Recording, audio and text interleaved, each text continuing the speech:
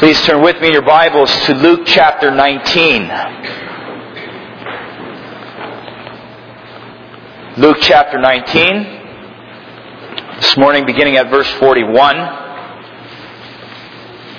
If you're using your Bibles in the benches, it's found on page 1632.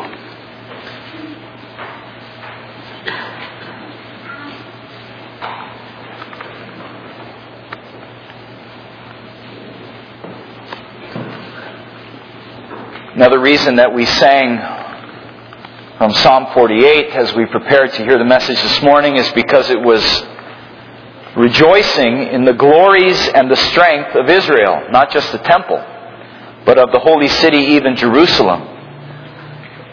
Number the lofty towers that guard her from the foe.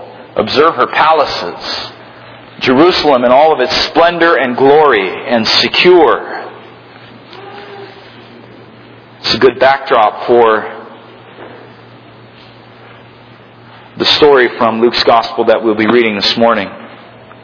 Luke chapter 19, beginning at verse 41, just reading through verse 46.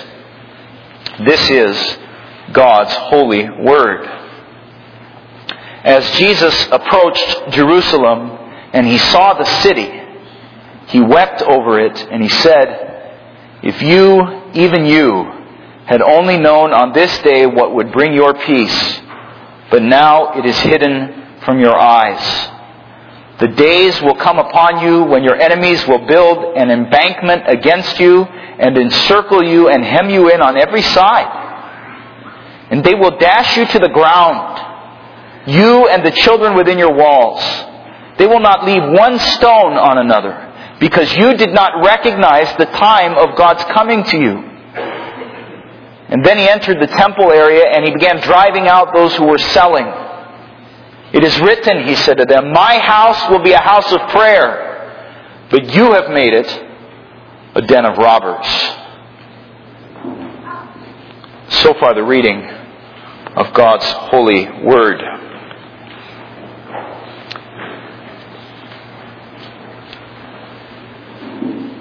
Beloved congregation of the Lord Jesus Christ and friends, when you see Jesus crying as he looks over the city of Jerusalem, and when you see him angrily entering the temple to drive out the hucksters, you are to understand that you are like Israel in one particular way, and that you are not supposed to be like Israel in another way. And these are the two questions that you need to answer for yourself out of this story this morning. First of all, how am I like Israel? That Jesus is weeping over that city and angry as he comes into the temple to drive out the hucksters. And secondly, how am I not to be like Israel as Jesus is entering that city? How am I to separate myself from Israel in a particular way? These are the questions. And I ask you this morning, how are you like Israel? The Israel that Jesus is weeping over and coming angrily into the temple to drive out these hucksters. Well, think about the story a little bit. Why? Ask yourself, why is Jesus actually crying as he enters the city? Why is he angry as he enters the temple? Well, one reason obviously is, right, that Jesus is angry because Jerusalem is the capital city of his nation, and his nation is not accepting him. And when I say that Israel is not accepting Jesus and it's his nation, we don't mean by that merely that he's Jewish and that he happened to be born a Jew and so it's sad that the nation that would otherwise be behind him should get with him. But what we mean by Israel being Jesus' nation is that he made Israel, didn't he? He's the one that established that nation out of nothing. And he is the one who called them to be obedient to him after he had blessed them. And that's why it's so awful that his own nation would reject him. I mean, you remember, this is the same Jesus who thousands of years before he became incarnate, conceived by the Holy Spirit, born of the Virgin Mary, came to a desert nomad named Abram, an insignificant guy wandering in the deserts of the Middle East, and said, I am going to make you, Abram, into a great nation. You leave your father's house, you leave this nation, and I am going to make you into a great nation. And he prospered Abram, didn't he? And when the Israelites were driven into slavery into Egypt, did Jesus forsake them? No, He did not. But He was with them. He sustained them in the tyranny of the Egyptians while they were enslaved. And He released them out into the desert. And even while they were wandering in the desert, He sent His servant Moses to lead the people, to give them wisdom, and He protected them. And then through Joshua, ultimately, He brought Israel into the land of Canaan, the land that He swore He would give to them as a nation. This non-existent, insignificant people, Jesus took out of nothing and made into everything. He made them into a nation that all the nations of the region would look and say, how glorious Israel is. Look at the riches that they have. Look at the wisdom of its rulers. And here Jesus is coming into His city, the capital city of that great nation which He made, showing them His goodness and kindness. And what are they doing? They're about to reject Him. They're about to hand Him over to be crucified at the hands of pagans, the Romans.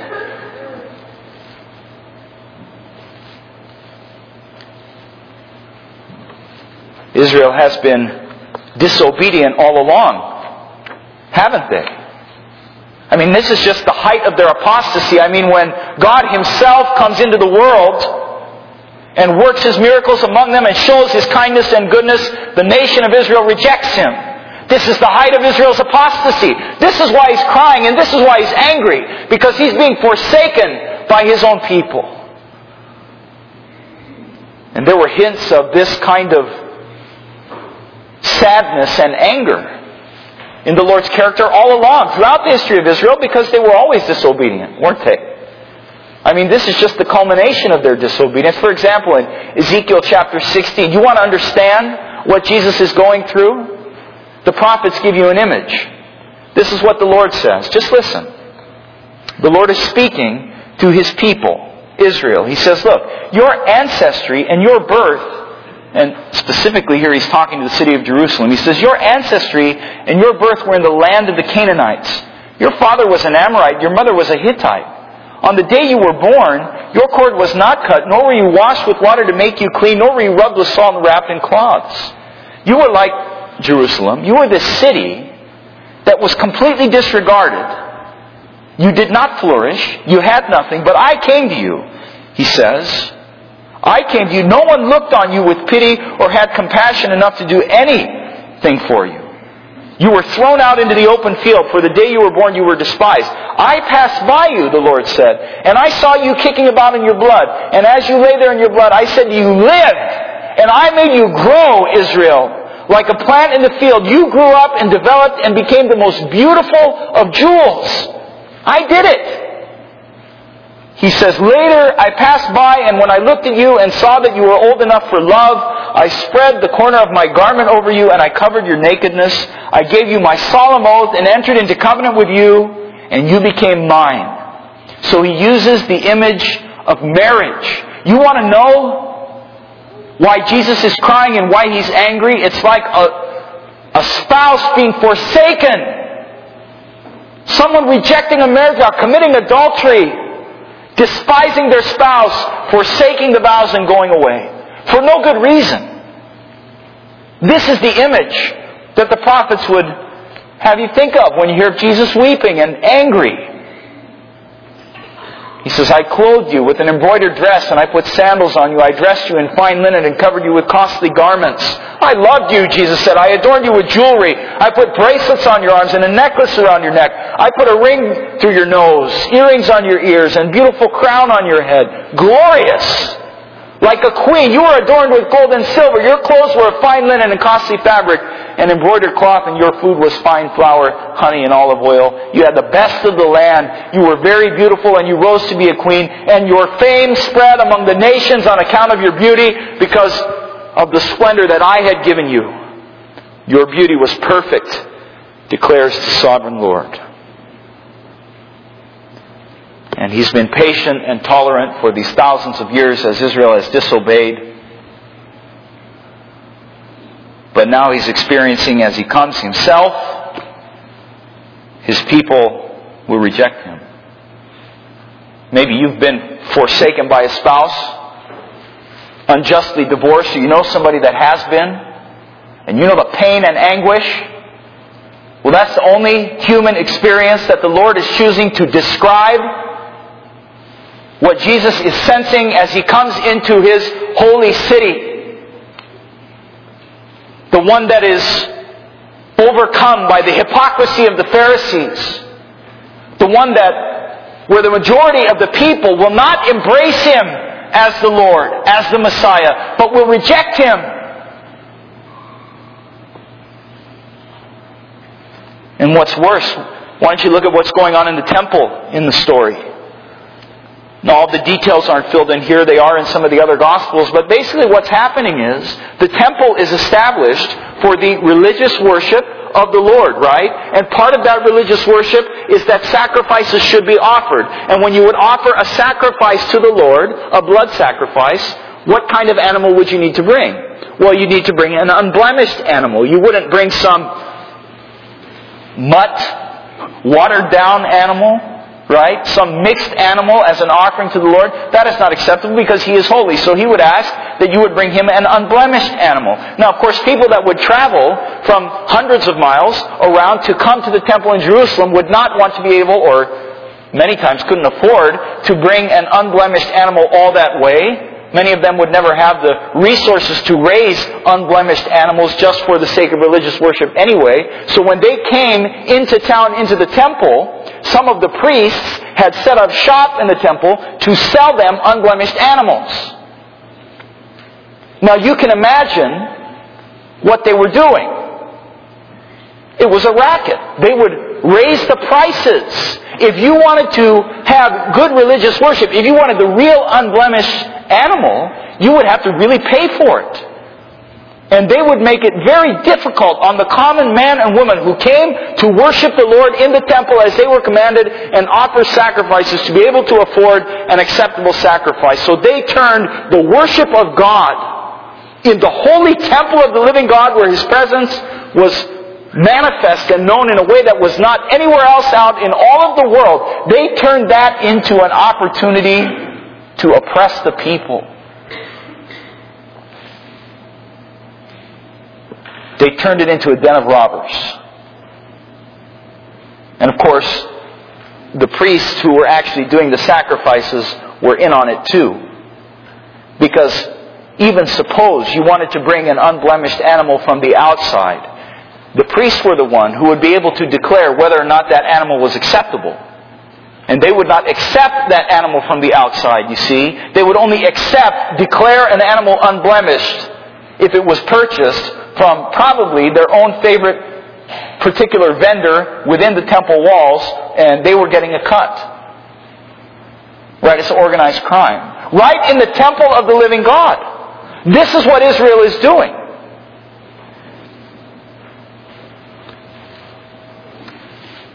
Jesus had made an arrangement with the Israelite nation.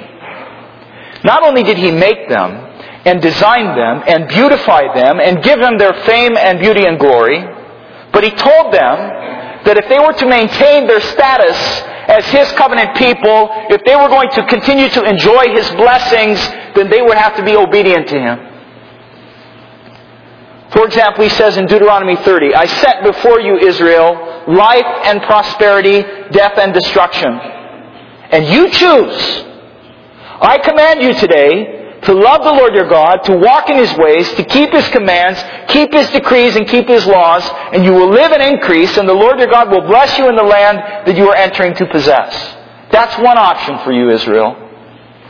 I have showed you my kindness and my goodness by establishing you. You didn't do anything to deserve that. I did that. It displays my glory and my kindness. Now you obey me, and I will continue to prosper you. But if your heart turns away and you are disobedient, and if you are drawn away to bow down to other gods and worship them, then I declare to you this day that you will certainly be destroyed. You will not live long in the land you are crossing in the Jordan to enter and possess. I call heaven and earth as witnesses against you that I have set before you life and death, blessings and curses. You, Israel, choose life. so that you and your children may live, and that you may love the Lord your God and listen to His voice and hold fast to Him. For the Lord is your life, and He will give you many years in the land He swore to give your fathers, Abraham, Isaac, and Jacob, if you obey me.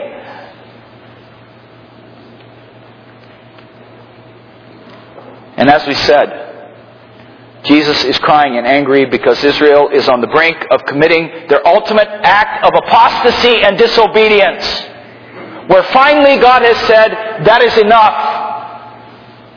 I have borne with your sins and your disobedience long enough, and therefore I will give you your just deserts. And this is what Jesus is talking about as He cries over that great city. He approaches Jerusalem. He says, verse 43, the days will come upon you when your enemies will build an embankment against you and encircle you and hem you in on every side, and they will dash you to the ground, you and the children within your walls. They will not leave one stone on another, because you did not recognize the time of God's coming to you. What is He talking about there? He's talking about the destruction of the city of Jerusalem and the destruction of the temple by the Roman armies, who not but less than 100 years later will come into the city and pillage it and throw it into chaos. And that will mark the end, God says, of our relationship that we've had. You have forsaken me, and therefore I will give you, as I said in the terms of the covenant that I made with you, your just punishment for your disobedience. And we won't spend the time to go into the details of that war that Jerusalem had against the Roman armies. But let me tell you, it was sickening, it was bloody, and it was a disaster for Jerusalem. She was crushed. The temple was thrown down. The people were killed. And Jesus says, this is my arm accomplishing this. This is my arm accomplishing this because of my disobedience. And of course, all of this whole relationship that Jesus established with Israel was meant to be a picture. It was to remind the whole world of what had happened with our first father Adam, who was created in the Garden of Eden. You know, the one who God showed all of this kindness and goodness through obviously no doing good of Adam's. He was not even created, and God brought him into the world and put him into this glorious garden and gave him all of His blessings and just said, obey me and you will continue to be blessed. But don't disobey me or you will be cursed. And what did Adam do? He disobeyed. He sinned against the Lord his God. And when God makes Israel, when Jesus makes Israel, He's saying, I want you to think about what happened with Adam. I was kind to him. He disobeyed and earned my judgment. Israel I made out of my kindness and goodness and gave them my law, told them what to do, and they disobeyed me. And I judged them.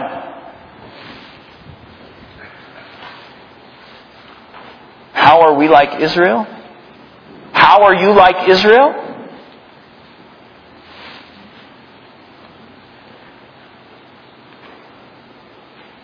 We are like Israel because we are utterly, utterly sinful.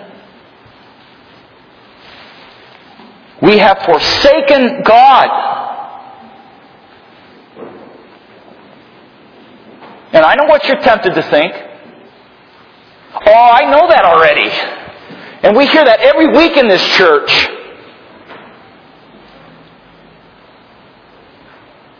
And that doesn't build me up. That's what some of us are thinking. Some of us are thinking, I don't buy into that. Who are you to tell me that I'm utterly sinful? The Scripture is telling you that you are utterly sinful. The Scripture is saying that Jesus' disposition toward all of us is, you have utterly forsaken me. In your first father Adam, you as a whole human race. And look at Israel. If I left you to your own obedience, supposedly that would make you stand before me, Think of all of your supposed goodness. You know what it is? It would deserve the judgment that Israel got at the hands of the Roman armies. Listen, the moment that you grow casual about the disgusting depravity of your own sinfulness, the moment that you grow tired of hearing it, the moment that you are tempted to think of yourself better than you really are, is the moment that you need to think about Jesus weeping over Jerusalem and angrily coming into the temple to drive out the robbers. Because this life is not about you. You are a creature that has been made by a God who is holy, and He demands your obedience. And every time you hear His law, you should be cut to the heart that you have offended Him and forsaken Him. And you should not grow weary of hearing it. For fear that you would be one of those like the Pharisees who would somehow trick themselves into thinking that they were really okay or a pretty good person relative to somebody else. You and I are like Israel this morning in that we are utterly sinful and have forsaken God, and we are the cause of the angst that Jesus feels as the one who has made us, and yet we have forsaken Him. He is sad and angry with our sin in a way like a spouse is sad and angry when they have given their lives, bodies even, to another lovingly, and that spouse rejects them. That's how we're like Israel.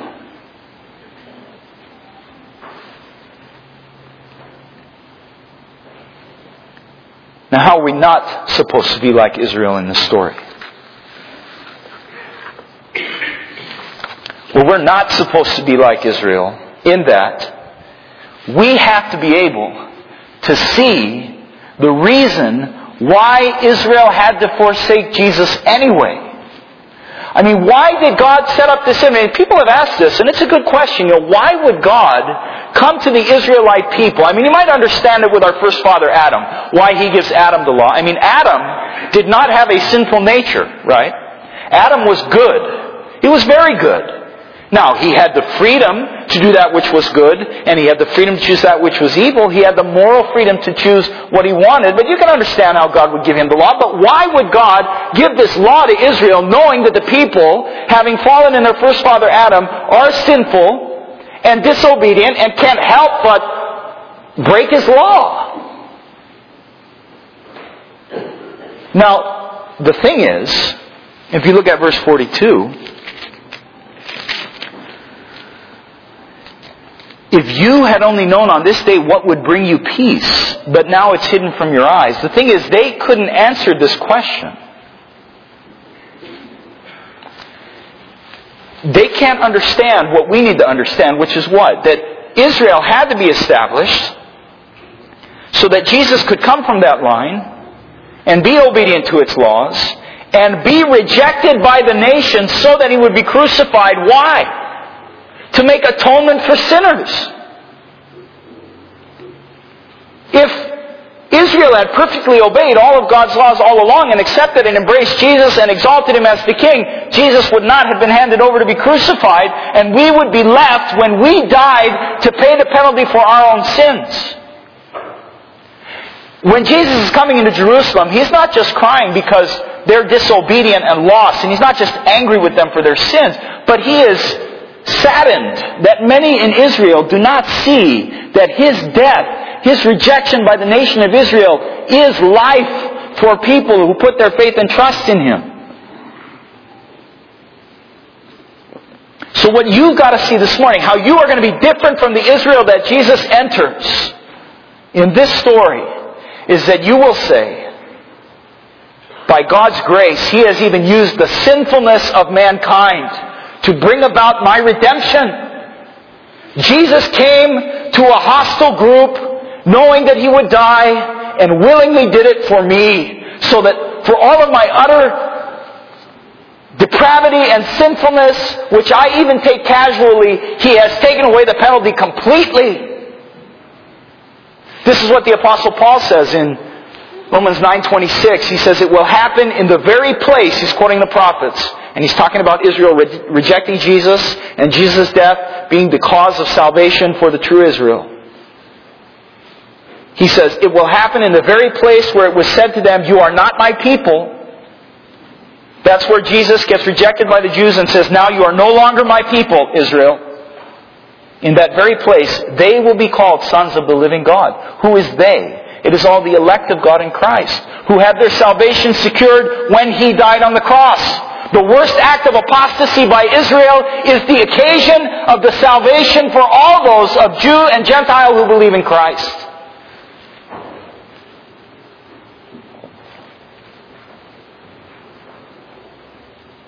So I hope you can identify yourself as that city Jerusalem, which should have been good and wonderful in the sight of God, but really has made a mess of everything. And has earned only God's anger and wrath. And I hope God has mercy on us that we would not grow weary of hearing it. So that we can also see that Christ came to die for us sinners. He has brought us to the conviction of our sin, but He has assured us that He has paid the full penalty. We will never face the wrath of God unleashed against us, even though we deserve it, because Christ received it in Himself on the cross for us, as He was rejected by His own. I mentioned on the cover of the bulletin that the baptisms would drive home the message this morning, and this is what I mean by that. You got to keep in mind that you are like the people of Israel at the time, in that you are God's covenant people. I mean, you're different than other people out in the world. That's very true of Olivia and of Sophia also. I mean, they are going to be hearing all of their lives proclaim the law of God and their own sin and guilt. And they're going to hear the grace of the Lord Jesus Christ announced to all those who will humble themselves and plead to Him. And they will hear how Christ will guide us in gratitude, to forsake our old lives and put away all of the compromises and excuses and follow Him.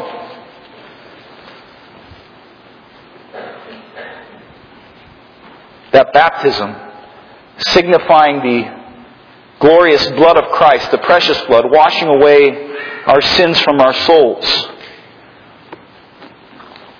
You remember of this church or another church, you've been baptized in the name of the Father and of the Son and of the Holy Spirit. Let that baptism for you in the last days signify the washing away of your sins. Acknowledge your sins. Flee to Christ. He forgives you. Don't let that baptism be a sign of the flood that consumed Noah and that consumed the people that lived in the time of Noah in the old world. You are the covenant people of God, and you stand in relationship to Him, and you ought to be right with Him. Paul grieved in Romans 9. Those Israelites, theirs was the adoption as sons, the divine glory, the covenants, the receiving of the law, the temple worship, and the promises. Theirs were the patriarchs, and from them is traced the human ancestry of Christ, who is God over all, forever praised. And he says, if they reject Christ, it's all lost. And I tell you this morning, I don't care if you've been in this church 50 years, 70 years, 2 weeks. You are in covenant with God, and He calls you to acknowledge your utter depravity and embrace Christ who has died for your sin and cling to Him and to Him alone. And to that all God's people said, Amen. Let us pray.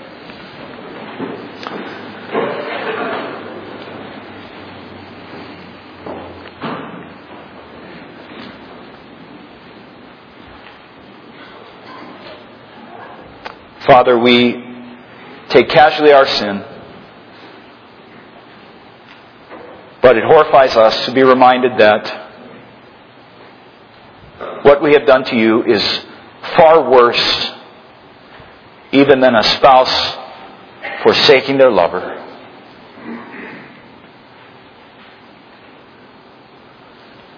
And we cannot understand why you would look mercifully to us, but you have. And you, O Lord Jesus Christ, came to suffer at the hands of us, your creatures, to be rejected by a nation which you made famous. All for poor sinners like us.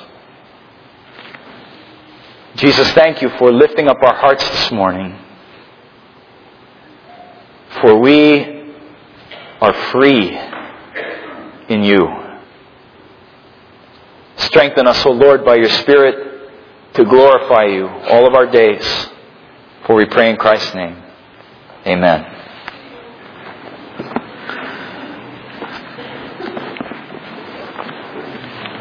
"361 is a familiar tune because, of course, it's the same tune for our doxology. So we'll sing in thanksgiving to God these first 3 stanzas and then receive the benediction. 361, the first 3 stanzas.